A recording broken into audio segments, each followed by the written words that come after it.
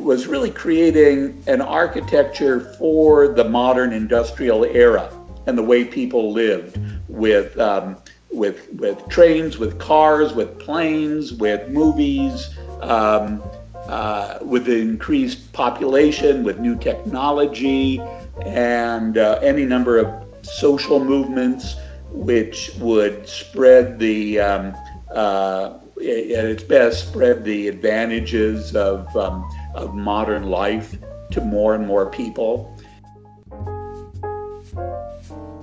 Welcome to the Mid-Century Books podcast. I'm your host, Heather Barrow. I'm the resident curator with midcenturybooks.net. And I'm here today with author Alan Hess, who's one of the contributors to the book Michigan Modern, Design That Shaped America, a recent release with the publisher Gibbs Smith. Alan Hess is an architect and a historian. He is the author of 19 books on modern architecture and urbanism in the mid-20th century. His books focus on topics such as Palm Springs, Las Vegas, and the Ranch House. He has personally been involved with preserving several mid-century modernist buildings, including the nation's oldest McDonald's stand.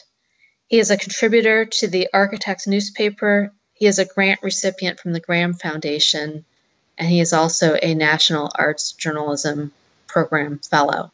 So welcome, Alan Hess, to today's program. Good, glad to be with you, and especially to talk about this subject of Michigan modernism. Some of the people in our audience might be experts in this area, but some of them may be complete newcomers. And I was wondering if you could help them understand and appreciate what is mid-century modernism. If you had to define it, what would you say it's all about? Well, the term mid-century modernism has really only come into being in the past, 10 or 20 years or so at least. Mid-century modernism refers to the mid-20th century, roughly, the 1930s through the 1970s. But that is just part of the ongoing story of modern architecture, which really stretches at least as far back as the post-Civil War period here in America. And it all has to do with creating an architecture which was not dependent upon history, not dependent upon the classical styles or Gothic styles or Tudor styles, but was really creating an architecture for the modern industrial era and the way people lived with trains, with cars, with planes, with movies, with the increased population, with new technology, and any number of social movements which would spread at its best, spread the advantages of modern life to more and more people. So that trend of modern architecture has been going on for quite a while, but especially in the mid-20th century, after World War II, after the Great Depression, here in America, there was suddenly an economic recovery, a great era of prosperity, which matched a great leap forward in new technologies. And the economic advantages along with the new technology really created an extraordinary chapter in the history of modern architecture. And that's what we're basically going to be talking about. So it sounds like it's a long-term trend that really is reaching its peak by the mid-20th century, when you have, like you said, an expanding economy, new space-age technologies or technologies that were developed during wartime, new materials that had never existed before, a rising population of people who wanted to have new kinds of design at their fingertips. So it's also coming together with really a new kind of artistic mentality and just an intellectual desire on the part of these designers to express themselves. Can you make a segue from that to what was the relationship of the state of Michigan to this particular movement? What was the special contribution of Michigan to mid-century modernism in America? Yes, yes. Well, in my opinion, Michigan really was the heart of the modern era. Now, in saying that, I need to kind of give a bit of background, because often the story is told that modern architecture was born in Europe, specifically around 1919 when the Bauhaus was begun, a new school for art, architecture, design, etc., founded by Walter Gropius, a great name in modern architecture. And certainly the Bauhaus was important, but really more important is what was going on in Michigan at that time and earlier. And that, of course, is the automobile. The automobile is one of the major technological advances of the 20th century. And as it turned out, Michigan, Detroit was the center of that. Now, that's important for a number of different ways, and it kind of sets the scene for why all of this great architecture came out of Michigan. Because not only was it the technological advances like Henry Ford's application of the assembly line, where suddenly automobiles had been invented before Henry Ford, but what Henry Ford did was make it affordable to the average person by using the assembly line. He cut costs, he maximized efficiencies, and really, it's often said, and it's true, Henry Ford put America on wheels. Now, what's that mean? That means that the average person, a worker in one of his factories or any other factory, was able to afford an automobile. They didn't have to have a horse and carriage. They didn't have to feed a horse. They had this amazing new technology of the automobile at their beck and call, and it just revolutionized the way people lived, the way people traveled, the way that people thought about themselves. So that is part of why Michigan is so important, because of the automobile and the new technology and the wealth that brought. But in my mind, it's even more than that. It is that fact that the average person could now participate in this modern world, in this modern life. It was affordable to them. So, in my mind, one of the most modern images that you can conjure up is the picture of a Model A Ford parked in front of a single-family home, a ranch house, somewhere in the Detroit suburbs. The Detroit suburbs that now the average worker could get to because they had a car. They didn't have to live in the center city, the crowded, congested, often polluted center city. They didn't have to live near their factory with all of its pollution. They could live out more on the margins of the city, out where there was open space, even countryside at that time. So all of these things just show exactly, what a revolution this was and why Michigan is so important. I mentioned before the Bauhaus, which is an important phase in the development of modern architecture, but it never spread its ideas, its concepts, its artifacts so widely, so democratically as Michigan did with the automobile and everything that came. Of course, Michigan wasn't just a powerhouse of automotive design, but also of architectural design and furniture design. as well. All of these things developed so that the average person could afford it and, as I said, participate in this modern life at an affordable price and with the advantages of well-designed modern artifacts, furniture, cars, houses, office places, schools, restaurants, shopping centers, you name it. And it all came out of this economic wonder and technological wonder that Michigan developed around the automobile in the first part of the 20th century. So just to amplify what you're saying a bit, it sounds like mid-century modernism was a type of design movement where the intention was to create a new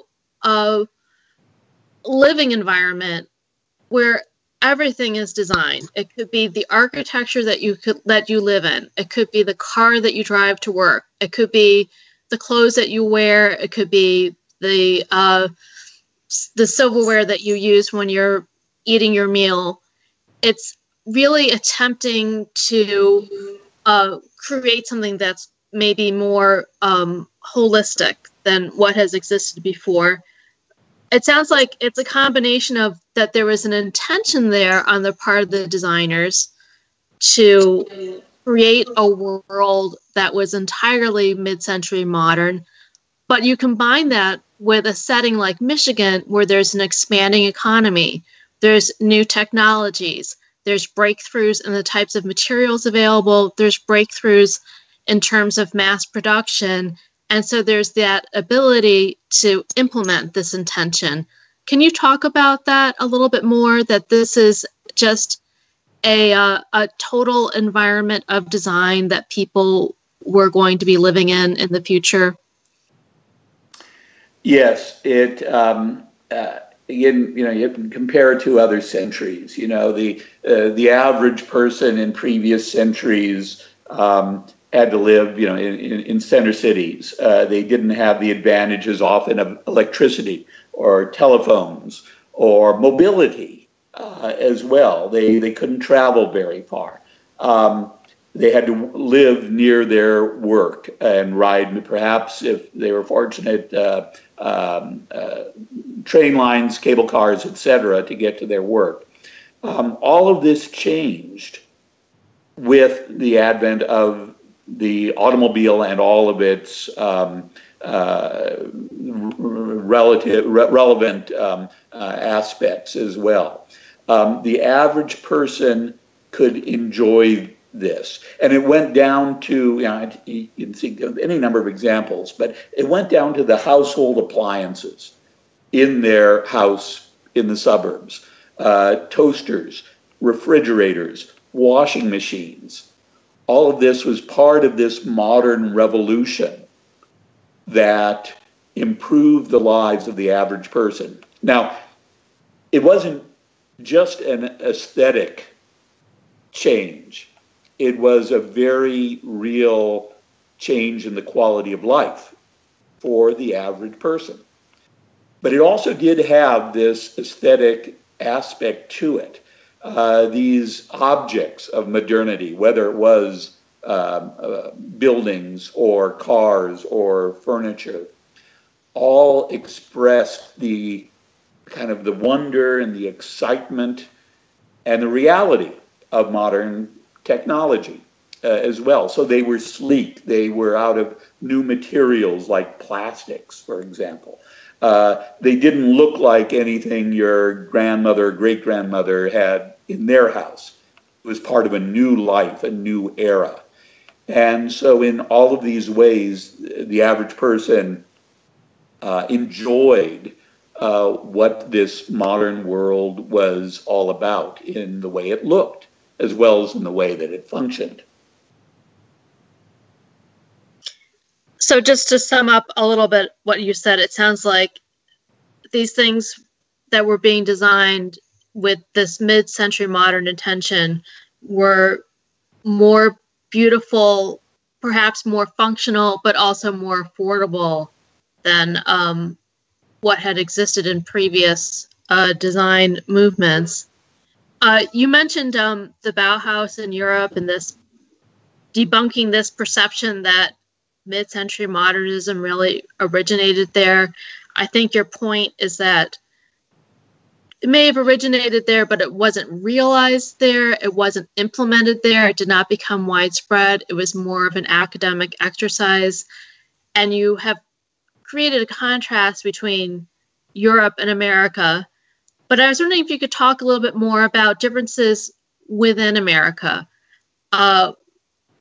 Getting back to the question about why Michigan. How would you, for example, compare Michigan and California with the rise of mid-century modernism? Yeah. Well, just to add one note there, modernism wasn't even born in Europe and the Bauhaus. It really was born in America after the Civil War, when new industries, railroads, and other new technology of that period were first applied on a large-scale basis. And you really have to see the trend here of American modernism, giving birth to modernism, later influencing Europe, but it really began here. Philadelphia, after the Civil War, was really the Silicon Valley of its era. It wasn't, intellectual like Boston. It wasn't mercantile like New York. It was Benjamin Franklin's inventive America. Throw out the past, be practical, invent new things, and do it with a functionality, a relevance that had rarely been seen before and was rarely possible in world history before, simply because of this new technology that they could now exploit. Well, from Philadelphia, it then moved these modern ideas and modern artifacts and modern architecture moved to Chicago and the invention of the skyscraper. And this was like in the 1880s, 1890s as well, using steel and glass to rise into the sky and to create a whole new skyline for American cities. Just absolutely extraordinary. It then moves on to Detroit, and this is about the same time, 1890s, around 1900, with the evolution of the automobile. And you have people like Albert Kahn, great architect and engineer, who designed these new factories for the automobile companies.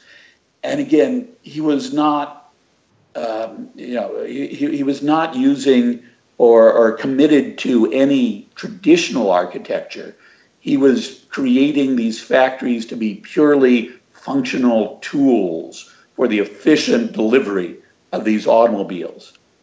And so they were concrete frame or they were steel frame, and they had glass because you needed light, natural light for the workers to work by. They were horizontal in order to respond to the assembly line development or assembly of the car. So there were all of these elements, a spirit of doing something new for the sake of practicality and function. And this is what you see in the early, both the early factories and the skyscrapers of Detroit in the teens and the 20s of the 20th century. But then, of course, the popularity of the automobile spreads all across the country, but in particular to California. And by the 1920s, Los Angeles in particular is growing as a city, and it has a higher per capita ownership of automobiles than any other city. And everybody is noticing this. Architects are noticing this.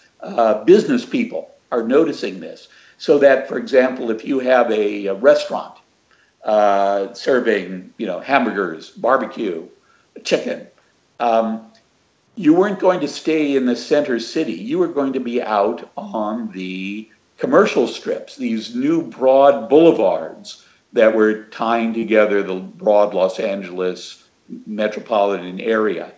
And you would build your building out there to attract people who were driving by in the automobile.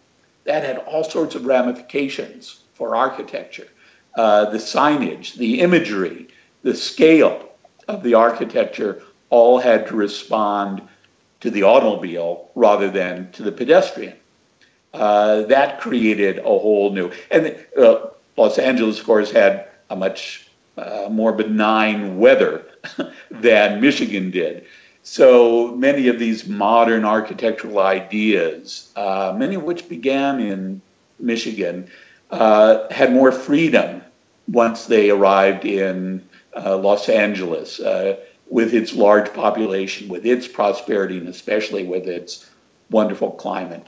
So it's interesting. I mentioned before, again, the European Bauhaus, which is given credit, improperly so, because, as I said at the beginning, the real heart and soul of modernism was in this axis between Detroit and Los Angeles, where the cars were created, the cars were designed in response to what people wanted, and then in response to the way that they lived as well. And this created an incredibly innovative era in modern architecture of all sorts of buildings. It really is, that is the real story of modern architecture as modern technology is spread to the advantage of the average person in those cities and then beyond.